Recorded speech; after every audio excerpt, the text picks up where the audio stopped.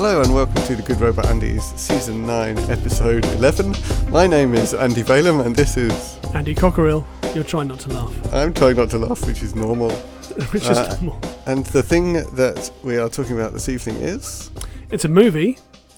It's called First Cow. First Cow. This is a post-COVID,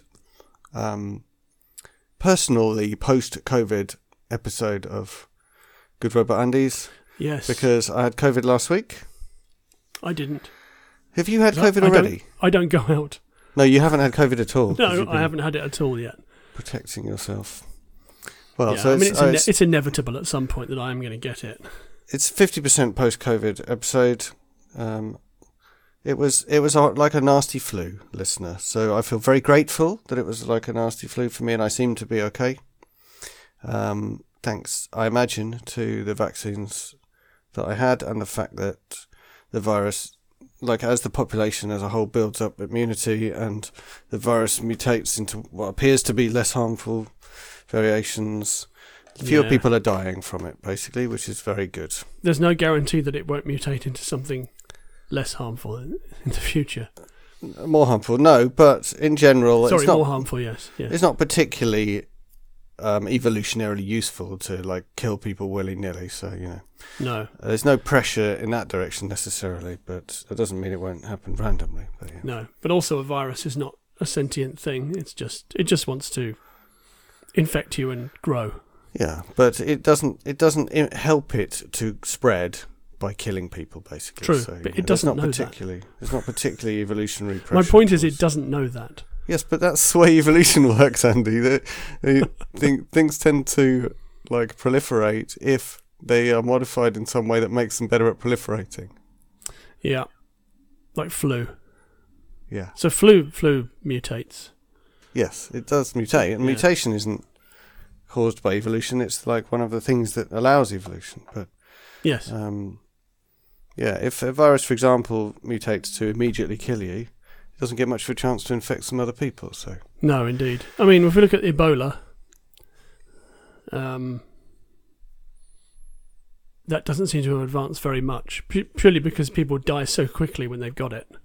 It doesn't really spread very much. Yeah, and we've also found some pretty good ways of treating it, including like drinking loads of water. That's interesting. Yeah, like it turns out you mostly die of dehydration because it gives you diarrhea. Right.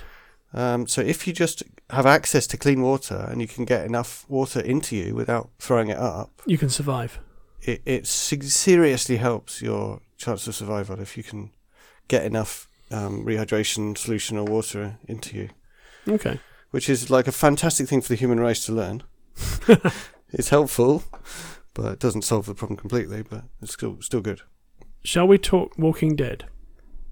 Yes, let's talk Walking Dead. So I'm not up to date with The Walking Dead. I think I'm 2 episodes behind. You are. Yeah. So, at time of recording, we are partway into the second tranche. I'm going to call it a tranche. A tranche is a good word, yeah. The final season 11, and we do trust it is the final season. I think we do, yeah. It's been split into 3 8-episode tranches. Correct. And the second tranche is 3 episodes in. I've watched all 3. I haven't. I've only watched the first one. I watched 2 of them. No, I watched the third one last night because it only came out this week. So, no spoilers. Uh-huh. I don't think we can spoil it. I think we probably need to go through this whole series when it's finished, but no spoilers We yet. did a bit on this on the previous tranche, didn't we? Didn't we do an episode on that? Yeah, we did. Maybe we should do that when this tranche is finished. Yeah, when it's fresh in our minds. Yeah. So a character at the end of episode 1 appears to leave the show, but then I had my suspense was ruined by the fact that character's coming back for a spin-off show. Right. Which is going to be called... When you say episode 1, do you mean episode 9? Episode 9, yeah. Right. Yeah, the first episode of the second tranche. Tranche. Tranche. Oh, we're going with tranche, are we? Tranche. That character is going to come back with another character. Sigh. So I guess that they are not going... Those 2 characters that I'm referring to are not going to be killed off at the end of the series. So here's my feeling. No spoilers.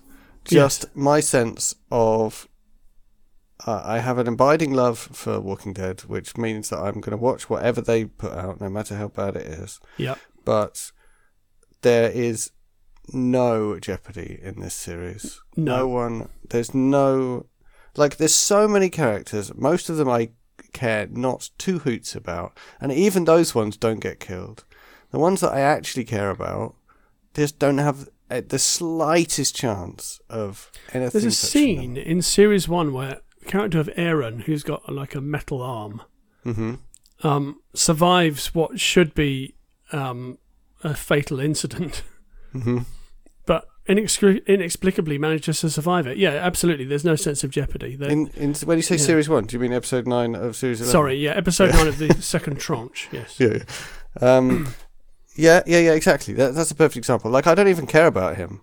No. I'd be quite happy if he died. I've also realised as I'm speaking, I don't feel any danger for the emotional well-being of any of these characters. If you think about the major characters that I do care about, they've gone through so much emotional trauma and proven themselves to be completely hardened to everything that I just don't even feel like their feelings are going to get hurt or they're going to be disappointed in someone. And they're just so rock that there's nothing can touch them. No, indeed. And there's a scene at the end of that episode 9, when Maggie does something quite hardcore and unpleasant. Yeah, and that's the point where the other character says, "I don't want you to do that to me," and leaves the show. Or does he? No, he doesn't. Is the answer. And it's just Maggie would do that. Yep. Yeah, it's in her nature to do that. I think it's not. I don't think it was in her nature when she joined. Joined the show, she was living in a farmhouse with her father, who was stockpiling zombies in the barn. Yeah, but she's definitely had her character arc. The thing is that she's just got to the end of it, and so many of those characters, they've just got to the end of their character arc where they're now just badasses. Yeah. And there's nothing. And if you look at some of the other people who had character arcs, I can't remember the name of the lady whose sister got killed, and she nearly kind of fell apart, and then she became she became a kind of a badass. I can't remember now. Forgotten her name. Anyway, that was probably about season 5 or 6 or something. Anyway, okay, so when it was treading water quite badly. Right. Anyway, the point is, she had a character arc where when she became a badass, that wasn't kind of the end of the arc. It was actually you're trying too hard or blah, blah, blah, or something like that. But these characters, like Daryl, Carol, Maggie, they've just completed the journey to invincibility. Yeah, absolutely. Yeah. And I think Aaron's there as well, even though, like I said... Even though we don't care about him very much. I don't care about him very much. I think he's a bit of a wet blanket, Aaron, actually. He's a bit... Can he be a wet blanket and a badass at the same time? I'm not sure that he is all that much of a badass. I know he's got a metal arm. But I think he's a bit of a wet tea bag. Anyway, so there is that, listener. It basically, if you didn't already love The Walking Dead, I wouldn't recommend starting with season 11. No, not that you would. Although, I mean, having said all that, I do still find it to be incredibly entertaining. Yeah, I still love it. And I actually think that the previous season and this one have been pretty strong overall. Right. I can't get past what I'm describing to even really think about that, right? No, okay. It's just, it's just... But I still, get excited when there's a new episode out. I still watch it. Definitely. So when you've watched some more episodes, we'll talk about the fact that they've decided to really lean into a particular thing. And I think when we've both finished this tranche, then we should do a podcast about it. Exactly. Yeah, and by that point, we might have a more rounded opinion of this particular thing that they've leaned into. Yeah, I mean, they might actually, start to develop it. Or maybe not. Maybe there's something non-obvious about this thing that they're leaning into. Yeah, maybe. Maybe. Yeah, we will see. That's probably enough. Mysterious. That's probably enough Walking Dead. Yeah, as we've gone on for Mysterious. 10 minutes now. Yeah. Right. Without First even cow. really Are saying you going anything. to tell me what First Cow is all about? Yeah, so without having ever heard of it before, or seen it, or knowing anything about it, except the title, I can tell you this is a rollicking Disney adventure about a cow that's huge. Who's first? And yeah, it's the first cow. And it's really big and bouncy, like a great big balloon. Okay. And can be scary, but fundamentally is a good and faithful friend to all of the tiny little people that I don't know discovered it, and comes around to save them from a disaster that's going to befall their village. Do they eat it at the end? They don't eat it at the end. It's their friend.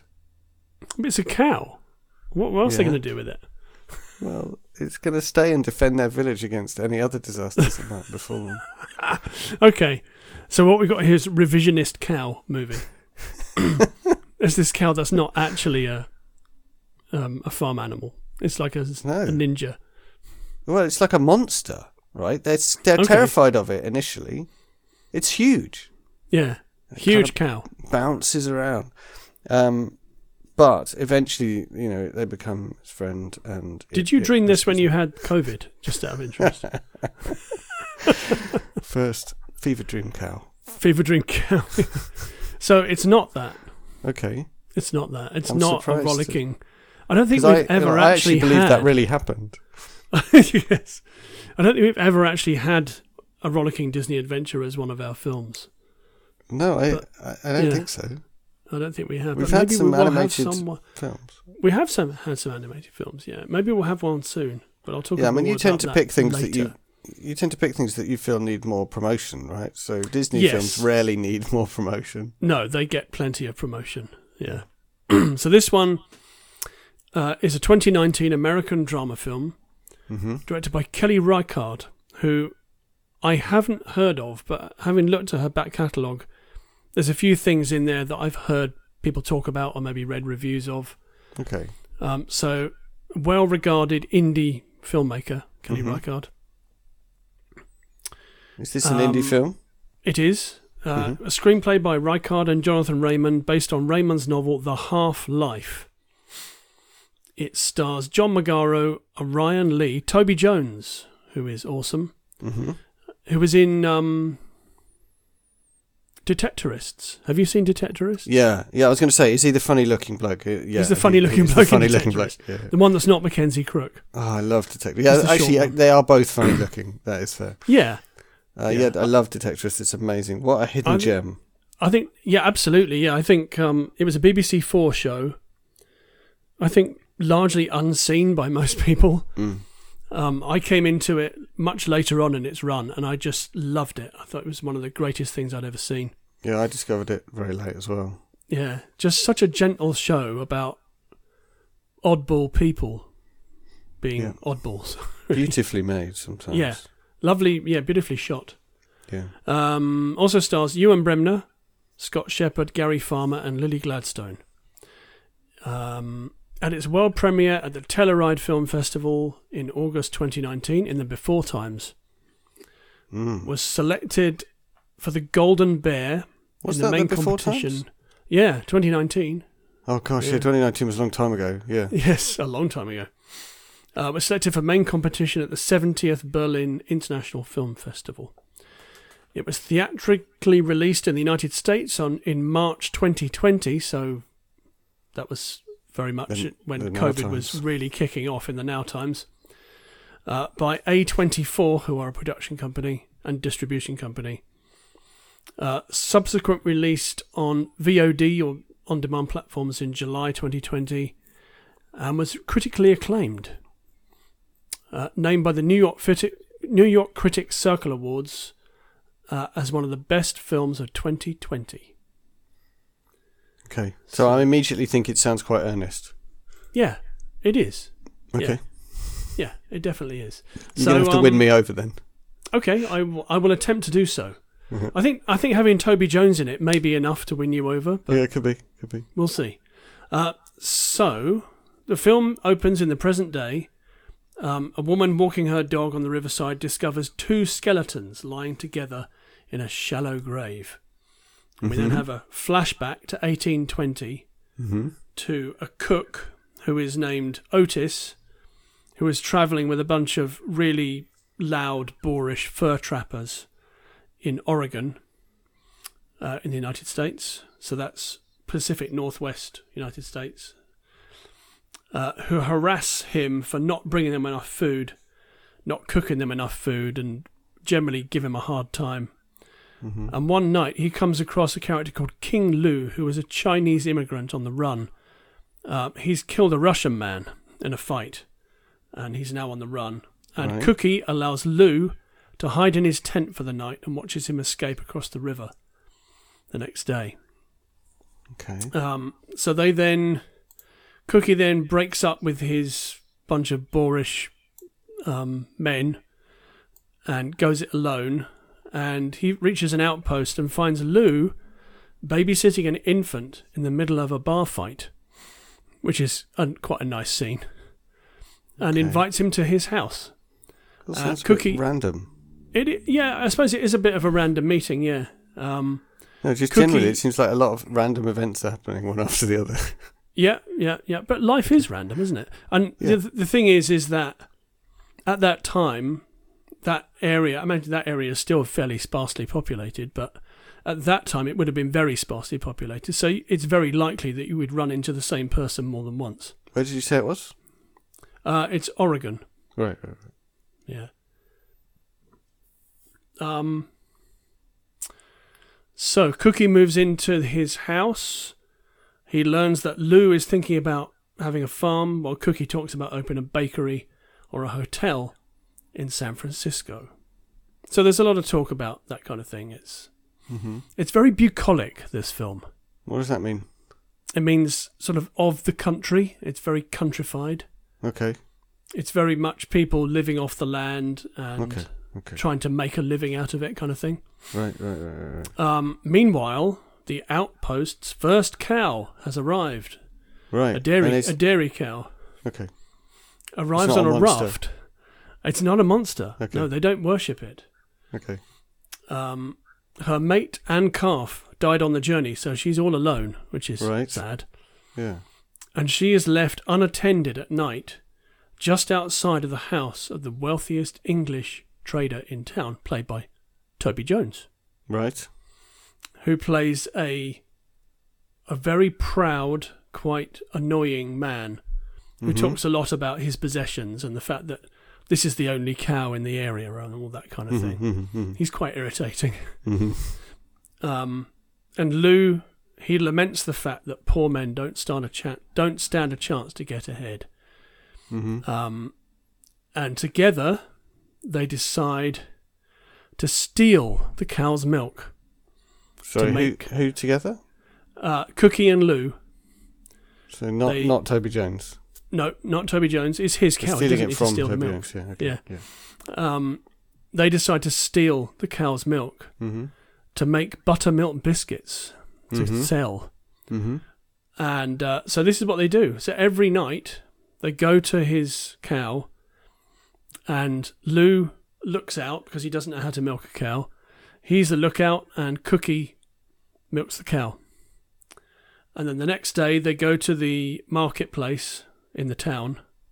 It's not really a town, it's like a settlement outpost, and they make buttermilk biscuits, and these are a huge hit. Like they have queues going round the corner to come and buy them. And one day Toby Jones's character comes along and has one and says, this is amazing. How did you make this out here? And they basically lie about the fact that it's got the milk from his cow in it. So then Toby Jones, who I said is a very proud man and wants to make an impression, he approaches them and asks Cookie to make a clafoutis. Now, do you know what a clafoutis is? No. Okay, so a clafoutis is fruit It can be any fruit, but actually the classic is cherries suspended in a batter, and then you cook it in the oven. Okay. It's very nice. A clafoutis. I make a good clafoutis. Okay. It was very unusual. I beg your pardon? Do you use cherries? Yes. Right, okay. You can use blueberries. You can use any fruit you want, but cherries have that sort of sharpness that you want, the slightly bitterness, which is the favourite of a local captain he wants to impress at their next meeting. So they're like, well, he's asking us to do this, so we should probably do it. Right. The captain then comments that despite... I'm trying to do a Toby Jones impression. Despite this cow having a very high quality, it produces very little milk, he says. There's just never anything there. Mm-hmm. And Cookie and Lou are sort of doing a double take and thinking, well, we should probably go now. And so when the captain and the chief take Cookie and Lou to see the cow recognises Cookie, of course, and nuzzles him. It's like, oh, hello, you're back. And this is noted by Toby Jones. He doesn't say anything, but he can see that there's something going on here. They think that they're okay, though, and they go back to milk the cow that night. But a man at the estate comes out to put the cat out, and he sees Cookie milking the cow. It's the first time he's ever been seen. What they should have done is Taken confessed to Toby Jones. Yes, and, so we've been doing this. Deal with him. Yes, we've been doing this. We're very sorry, but can we carry on doing it? And you can take a cut of the biscuits. You share the profit, and also you share the glory. Yes, it's your cow. He's going to your love amazing cow. Yeah, but they don't do that because actually they're not that smart.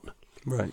They're good at stealing stuff, and they're good at being a bit dodgy, but they're not actually that clever. So they get chased hither and thither and yon, but eventually they get caught, and Lou escapes. Cookie, well, actually they do escape, but they have to go round the houses to get there. But eventually, they run out of food, and they die in the wilderness, and they die next to each other. So these are the skeletons that were found at the beginning of the film. Yeah.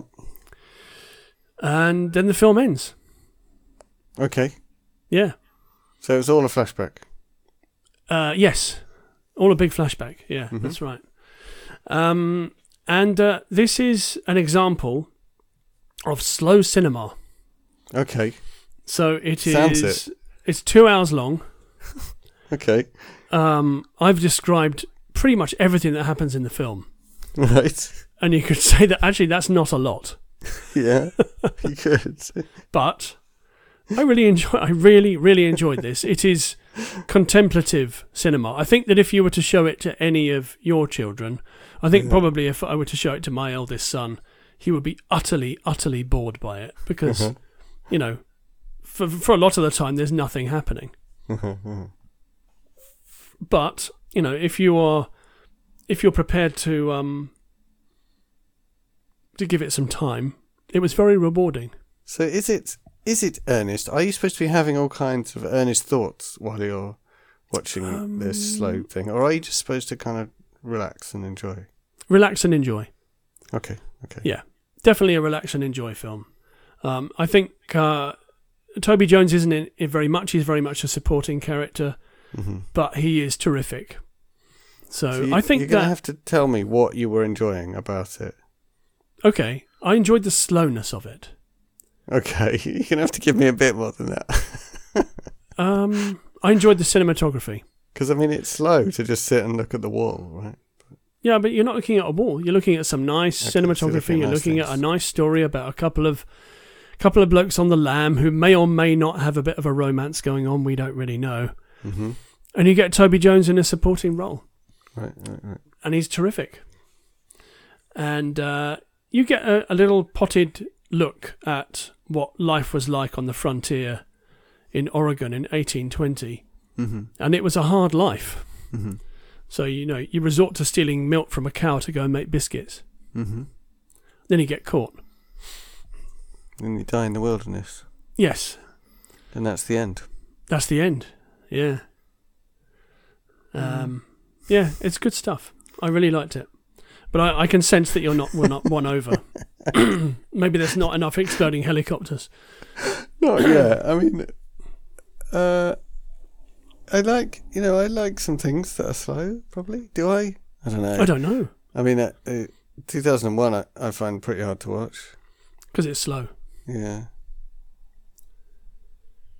It's good, but, just every shot could be half the length. So, that's First Cow. I think that's probably the first time that you've not been all that enthusiastic. Actually, maybe you weren't that enthusiastic about Foxcatcher. That was a long time ago, 2015. Maybe. I mean, I try to be polite. Yeah.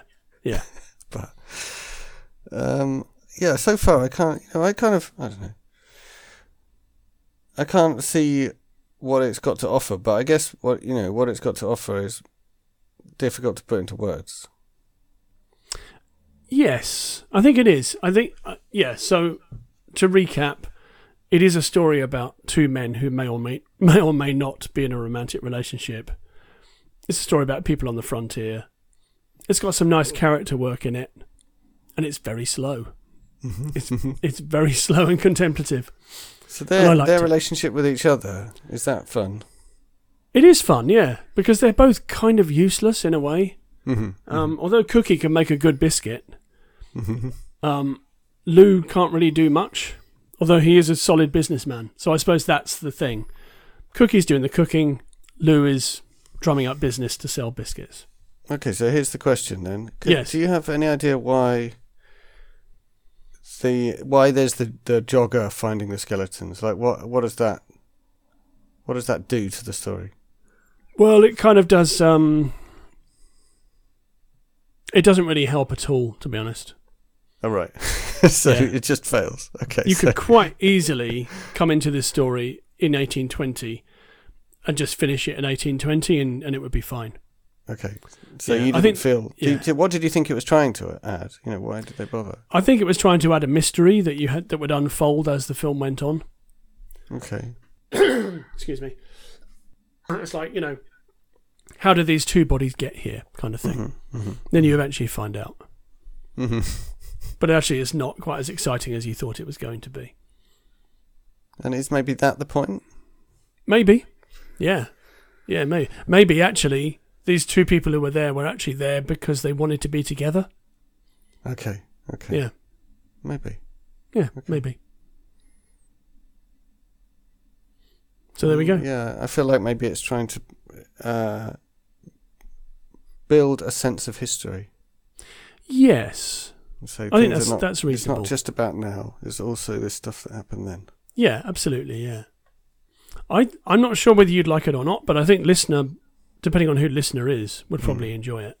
There's some nice fiddle work, actually, by Stephen Maltmus, who was one of the founding members of a band called Pavement, that you may have heard of. I've heard of them. So he plays some nice fiddle. You haven't talked much about the soundtrack generally, but that must be important. Yeah, I don't remember a lot about it, actually. So the actual soundtrack, I don't remember a lot about it, but he is like playing fiddle live in The Outpost, and he's very good. I see. Huh. Definitely spotted that.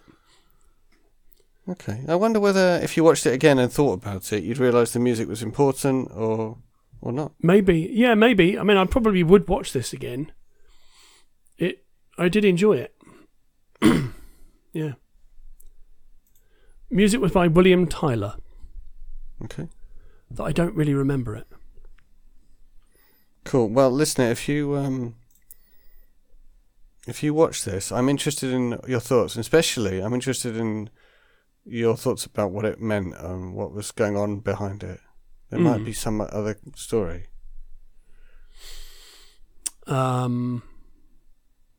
So it has a 96% rating on Rotten Tomatoes. Wow. Which reads, First Cow finds director Kelly Reichardt revisiting territory and themes that will be familiar to fans of her previous work, with typically rewarding results. So, it's popular. Yeah, I mean, that's high. It is high. Yeah. Yeah, very high. At the end of 2020, 119 critics ranked the film in their top 10 lists, including 18 ranking it first and 20 ranking it second. I wouldn't place it that high. Wow. But it is good. Of that year? Yes, of that year. Yeah. Wow. Yeah. So it is very good. Okay. I mean, it definitely sounds like I'm missing something. Maybe it might just be my description of slow cinema that maybe put you off. But it definitely is slow. Yes. Have you been watching anything else recently?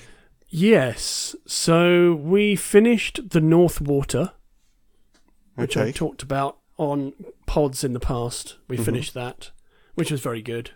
Had a good, solid ending. Although Colin Farrell's character, who I thought had to be killed off in the final episode, was killed off in the final episode, but I was hoping he'd be pulled apart by horses or something just horrendous happened to him, because he's such an awful character. Mm-hmm. But his death was kind of a bit not very fitting for what he did to everybody else in the film, in the TV show. Mm-hmm. But good show, very, very impressive. We started watching The Tourist with Jamie Dornan as a BBC. Okay, yeah, we thought about watching that. It's good. Okay, it's good. Like it's a little bit funny. Yeah, the tone is interesting. In that it's someone who wakes up and doesn't know who he is. Yes, exactly, and it is quite funny and quite irreverent. It's it's got a very Australian sense of humour to it, I think. But yeah, that's good. We also started watching This Is Going to Hurt, which is the BBC amazing adaptation of a book written by a NHS doctor. It's amazing. I love it. Which was amazing, but with the caveat that if you have been through a difficult birth as a woman, or you've witnessed one, there's definitely triggering moments. Anything. I mean, anything birth related or baby related. There's a lot of it, because he's serious warning. Yeah, he's a doctor on a maternity ward. Yeah. So there's a lot of that. So if you feel particularly triggered by that, then just kind of be warned, really. Yeah, I wouldn't go near it with a barge pole. Well, I don't know. I don't know, but you have to be aware that it's coming. Really, yeah. I think that's the important thing. So, but it is very good. Yeah. It is really good, but it doesn't attempt to be sensitive to you if you have any kind of trauma in that area. So. No, it presents the whole thing completely dispassionately. Like, this is what happens. Yeah, and it's been criticised for being like a male-centred male view. Yes. Or even misogynistic. I didn't find it misogynistic, but, what do I know? I didn't either. I found it actually, I'm sure maybe you can relate to this. We've both got several children.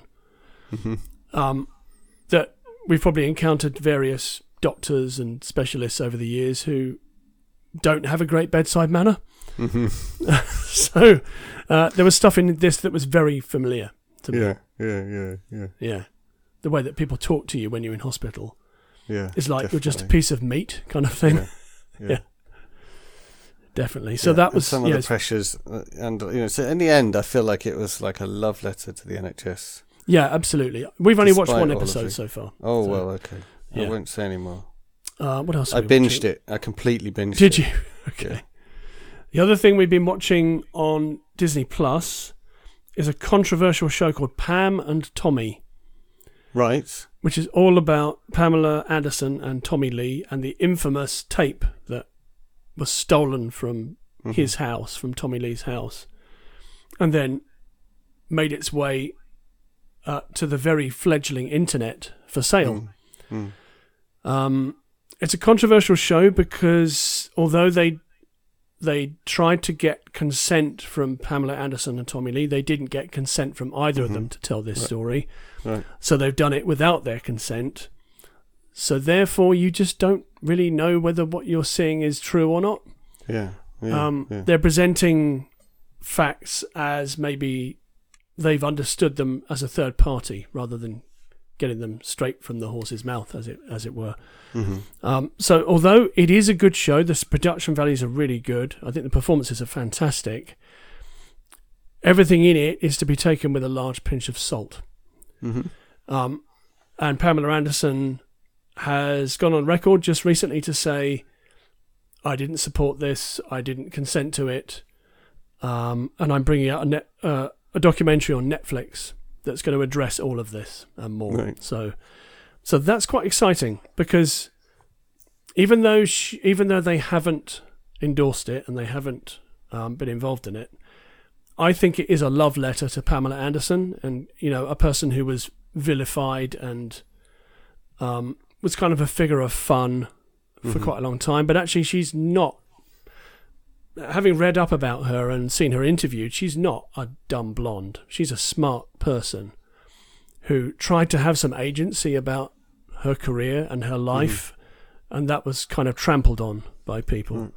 So there's a scene in this where, actually it's not a scene, it's a whole episode, where Penthouse magazine, who had run some stills from the tape, and then Tommy Lee and Pamela Anderson then sued Penthouse for running those stills, and then Penthouse counter-sued them and wanted her to come in and make a deposition, before a trial, which she does, and then the whole episode is just them basically just tearing her down psychologically. It's brutal, absolutely brutal. Right. And the performances are all really strong. So I feel that it is basically a love letter to her. It treats her very well. It's very even-handed. It treats Tommy Lee like he's a complete doofus and he doesn't know what, his ass from his elbow kind of thing. Right. It's a good show. So we've been watching that. We've also been watching The Curse on Channel 4. Right, yes. We watched, I think, one episode of that. Yeah. It didn't quite grab us. So I quite enjoy that. I think the writing's very strong. So it's a comedy about some inept robbers some dodgy geezers, yeah. In the 80s, 70s? Yes, 80s, I think, yeah. Yeah, it's got a lot of 80s music in it. New it's very wave. much of this 80s nostalgia. Yes. Wave. Yes. So we quite like that. And we've been watching Canadian Bake Off. Oh, yeah. Because the first two series of that, one of the hosts is Dan Levy. So, right. So okay. he's always good fun. Yes. Yeah. I've been watching a bit more of Money Heist on Netflix. Oh yeah. Which is well and truly jumped the shark. Basically, it was 2 seasons. The first storyline. Is this a Spanish show? Money Heist? Yeah. Spanish. The first storyline was 2 seasons. Ended at the end of season 2. Very much ended. There was a big heist. It was really fun. I think I've talked about it on the show before. You have, yeah. And then it went on to season 3 anyway, and they just have to do another heist for some obscure reason. And so it completely knows it's jumped the shark, but it's totally fine, and I really like it. We've also started watching the new series of Killing Eve, which also... We haven't started watching that. Has that jumped the shark? Right. So that jumped the shark a couple of seasons ago, I'd say. And yeah, I think you're right. Now it feels a little bit unhinged and free to do what it likes because it's already too late kind of thing. So that's been okay. This is the final season, so they may be just going for broke. So it's a little bit unhinged, which it always was a slightly unhinged show. So, that kind of makes sense. So far it's kind of reasonably entertaining. Is Kim Bodnia back as Eve's handler? Maybe not in the Russian episode. bloke. Yes. He's in it a bit. He hasn't been in it much. Because I think at the end of the last season, he ends up in hospital, and a nurse or a doctor says to him, "Are you all right, sir?" And he just starts laughing. It's one of the most brilliant pieces of laughing at the absurdity of the fact that someone's asking him if he's okay because he's just been attacked by an assassin and nearly killed. He's good, and Sandra Oh is still very good. Yeah, she's great. And the lady who plays Villanelle is still Jodie Comer. Very good. And the older lady who works at MI6, forgotten who plays her. She's just awesome. I forget that actress's name. She's very much still in it and good. Fiona Shaw. Right. Yeah. So it's still good. What else have we been watching? I've been watching something else. We've been watching a bit of Crashing. Oh yeah, that's good. That's a few years old now, isn't it? On Channel 4. Yeah. Which is made by Phoebe Waller-Bridge, I want to say. I didn't realise that. Okay. Who then went on to make Fleabag, which is amazing. So you can see everything, all the coolness that she brought to Fleabag. It's actually there in Crashing. I didn't realise she was involved in that. There's a couple of actors in that who... Actually, I think maybe 2 or 3 actors in that who went on to do bigger things after that. Right. And then what I didn't know is that Phoebe Waller-Bridge is an executive producer on Killing Eve, which maybe explains. Well, she was the producer on the first series. She wrote and produced the first series. Right. And then stepped back to do something else. Right. So, some of the coolness of that first series maybe is down to her. Yeah. She brings the cool. She's got a good ear for dialogue. Yes. Yeah, definitely. And she's happy to overstep the mark. Yes. Yeah, a lot. Oh, the other thing we've started watching is something called Alice on Netflix, I've heard that's good. Yes. Which is a Korean time travel sci-fi drama. Okay. And so far, we are sticking with it, which implies it must be pretty good. Alice. Yes. Okay, no, I don't know that. I was thinking of something else. Yeah, it's a time travel sci-fi. Okay. I do like a bit of timey-wimey, wibbly-wobbly. Yeah, so it's got a bit of that. 2 other things. Uh-huh. I watched Dune with my oldest son. Right. The recent one, presumably. Pardon? Yes, the recent one that we went to see. 2 things to take from it are watching it on a smaller screen is not great. Right. So I really missed watching it on the IMAX with that massive screen. Soundtrack was still good, very strong. But my son was like, I wasn't really sure what to think of it. I thought it was going to be like Game of Thrones in space, but actually it wasn't really Game of Thrones in space. And then I could have done without half an hour of walking through the desert at the end. So, needless to say, I haven't spoken to him since then. He's dead to me at the moment. He's not. That's why you started doing impressions of him. Yeah, that's right. Yeah. So he didn't really like it. But we did watch Steven Spielberg's version of West Side Story on Saturday night, which we all really enjoyed. Okay. So it hasn't been updated to the present day. It's still set in the same time period that the original is set in, so 1950s New York. But doesn't have white people in blackface anymore, which is always a bonus for any film. And I thought it brought 21st century energy to that story. I really enjoyed it. And it's directed by Steven Spielberg, so it's technically flawless. Yeah, it came out last year. Right, okay. Yeah, technically flawless. Just looks incredible. Not sure why you'd remake West Side Story.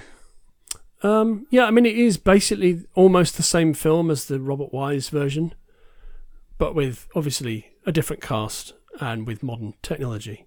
And but it is still a long movie, and it still suffers from the same problems that film did, and presumably the stage play does, in that when the big fight happens, after that, everything else is a bit of an anticlimax. Right. If you know what I mean. Yeah, but it's still impressive. Yeah. We also watched a film, and I don't remember what it was, so if that comes back to me, I'll tell you about it. It was okay, I think. Okay. Maybe that's why you don't remember it. Yeah.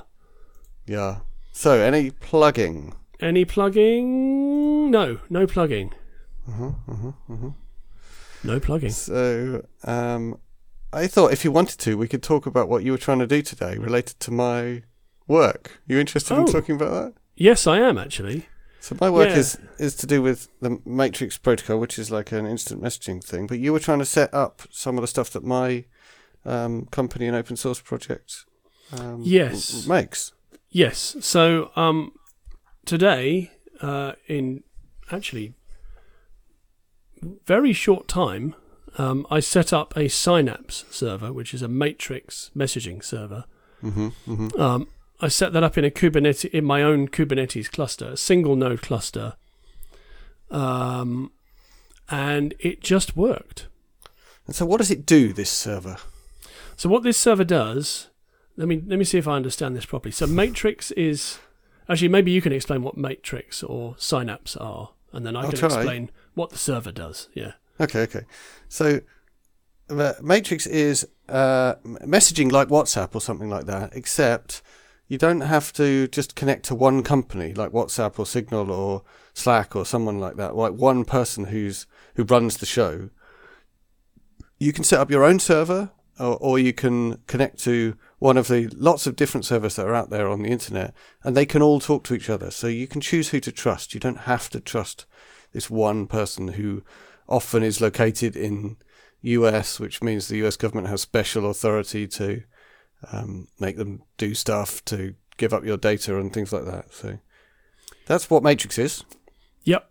So Synapse is an implementation of a Matrix server. I think it's produced by Matrix, Synapse. It's most of the people who work on it work at Element, which is my company. Right. But the copyright all belongs to, or I'm pretty sure all. Yeah, I think all belongs to the Matrix Foundation, which is the charity that looks after Matrix. Right. Okay. Element is like the company that pays people to work on Matrix. One of the several companies that pays people to work on Matrix, but the one that contains the people who started the whole thing, and therefore is definitely one of the companies that contributes the most to Matrix at the moment. So what I wanted to see today, in a very simple way, was whether I could set up a Synapse server quickly, and then if I could then turn on what's known as federation. Mm-hmm. So if you don't have federation, then your Matrix server just sits there on its own. People can register to it. You can register on it. Mm-hmm. You can all chat together, but you can't connect to the outside world, and the outside world can't connect to you. Is that correct? That is correct, and that is actually potentially very useful, right? So if you wanted, for example, within your company or within your house, say, to just be able to talk to each other and not be worried about anyone else getting in there, you can just set up one. By the way, people Element tend to pronounce it Synapse, even though the word is definitely normally pronounced Synapse. It's so Synapse. Don't ask me. Because that's what they do. Yeah. Yeah. Okay. So what I did is I set it up unfederated to see if I could actually just get it working, which I could. Mm-hmm. And then I looked at how to turn on federation, which I struggled with for a while until I found the documentation that said, you just need to put a single line in your config file that says you trust your federation through your Matrix server. So your Matrix server does the port forwarding. You don't need to do anything else. Okay, so I turned that on. I tested the federation from the Matrix website, and it worked. Yeah, and it worked because I was then able to speak to you, even though I was signed into the matrix.org server, which is a huge home server that I use to talk to all my colleagues and stuff. And then I was able to talk to you, even though you were signed into this little server that you just created. Yes. It's amazing and that it was amazing. Works, isn't it? I was amazing. It's so amazing that it works. It was, and the documentation is very good. The Docker image that I used is tiny and hardly uses any resources at all. Nice. I'm using a built-in database that comes with it, but they say you should use an external database if it's running you in definitely production. You shouldn't use SQLite for anything proper. Yeah. No. So I was very impressed with it, actually. Yeah. I'm really pleased because obviously that's pretty exciting to me. Because I'm getting more and more enthusiastic about Matrix the more I learn about it. So it's very exciting. It's a very difficult technical challenge to write a network that works in this way, where there's no one in control. Yeah. But if you can make it work, it's way better. If you imagine, there's so many places where you need to talk to each other securely, and you don't want to have to trust someone that you just don't know who they are. You'd rather run the thing yourself. So now you can. So when I say you, I mean like say a government or a company or an organisation. Yeah, exactly. Or something like that. Yeah. You know, there's so many places. So the one of the cool things that my company's been doing during the Ukraine crisis the invasion of Ukraine that's been happening, is that a charity has been setting up secure messaging within Ukraine and also trying to do it within Russia for Russian dissidents and things. And my company's been doing free work to help them get that stuff set up, to try and help people have a way of communicating that can't very easily be taken down by the Russian forces or things like that. So it's cool to be working for a company that's doing its best to make a technology that actually makes the world a better place in a small way. Yes, 100%. It's really cool. Yeah, definitely. I think that's really impressive. Yeah, so I was very impressed with it. And the next thing I want to try over the next few days is a WhatsApp bridge. Right. Which is going to be, I think, a bit of a challenge. But So I use a bridge, but I use one that's set up by my company. I haven't had to do any of the work to get it running. I don't know how hard it is. I don't get the impression it's particularly hard. So what that means is that it signs in to WhatsApp as you, and then you're able to send messages through Matrix, which come out on people's WhatsApp at the other end. So you can essentially like include WhatsApp in the whole world of Matrix servers that can all talk to each other. Yes, that's right. Yeah, so I could carry on using Matrix, but I'd be able to talk to my in-laws or whatever on WhatsApp. Yeah, and that's actually what I'm doing now. I talk to people on Signal and WhatsApp. Yeah. Through my Matrix account, and most of the time it works reasonably well. Okay, so it's not without flaws. No, I would not say it is without problems, but I would say that it's mostly okay. Yeah. The issue with WhatsApp is that you're not allowed to send any messages in WhatsApp unless you use their web UI. It's against their terms of service to do that. So you've got to be logged in somewhere to WhatsApp in order to actually use it. Yeah, and there have been stories of people who got blocked from WhatsApp because they were using this bridge, but it hasn't happened to me. It doesn't happen routinely. I can say that for sure because we wouldn't be our company offers it as a service. So, Right. Okay. It seems to work. Yeah, so I liked it. I thought it was a solid experience. I had it up and running very quickly. It's good. That's very exciting. Yeah. And obviously you don't have to use Synapse because it's completely an open standard. I'm going to stop waffling on about this. There's several more. There's several more versions, isn't there? It's an open standard, so there's lots of different servers you can use, and there's several different servers you can use, and there are lots of clients you can use. So instead of just being limited to, you have to use the WhatsApp app or the Signal app or whatever. To use Matrix, you can use one of many different Android apps that are available that all talk to each other, and lots of different web apps and desktop apps and all kinds of things. So the fact that it's properly open and stuff means that it gives real advantages to real people, right? Because you can choose the app that suits you. Yes, exactly. Yeah. And you can still talk to your friends who prefer a different app. Yes. It's like totally cool. Yeah, it's very good. I like it. So if you want to find out more, so here's my plugging now that I've got you to plug for me. Okay. My plugging is I'm doing a talk next month in April at the ACCU conference, which if you're a long time listener, you'll have heard me talk about ACCU conference before. But this year at ACCU, I'm talking about Matrix and some of the details of how those messages get sent back and forth and stuff like that. So nice. If you're interested in that, come along to the ACCU conference in person or online. Oh, will it be in person? Will there be people there? Yeah. It's going to be real. There's going to be real people in Bristol, in the UK, early April, talking programming. It's going to be like the before times. I'm really looking forward to it. I hope it happens. I really hope it happens. Well, I hope it does because it actually be good to come and say hello. Yeah. Well, I don't live very far from Bristol. I live in Glastonbury Street, down by the Wells. Down by the Wells. Yes. I just really like being physically near other humans, and I've struggled with not having much of that recently. I don't. Yeah, you're not bothered. I'm not bothered. I mean, I miss the camaraderie of being in an office. Right. But I'm not really that bothered anymore. I've been doing remote working for so long that. Yeah, you've got really good at working from home. But, yeah. Well, I think so. Yeah. There's for me, my life definitely needs to include a significant amount of being in the same room as other actual people. Yeah. Nothing wrong with that. This conference has always been incredibly exciting to me because there's some incredibly smart people who go there, and it's such fun having a conversation in the hotel bar until late about, deep code stuff that most people don't want to listen to me waffle on about. Yeah, well, plenty of people there would be very interested in it. Yeah. They love it. Is that it? That's it. That's it. Thank you very much. That was good fun. Thank you. See you next time. Bye-bye.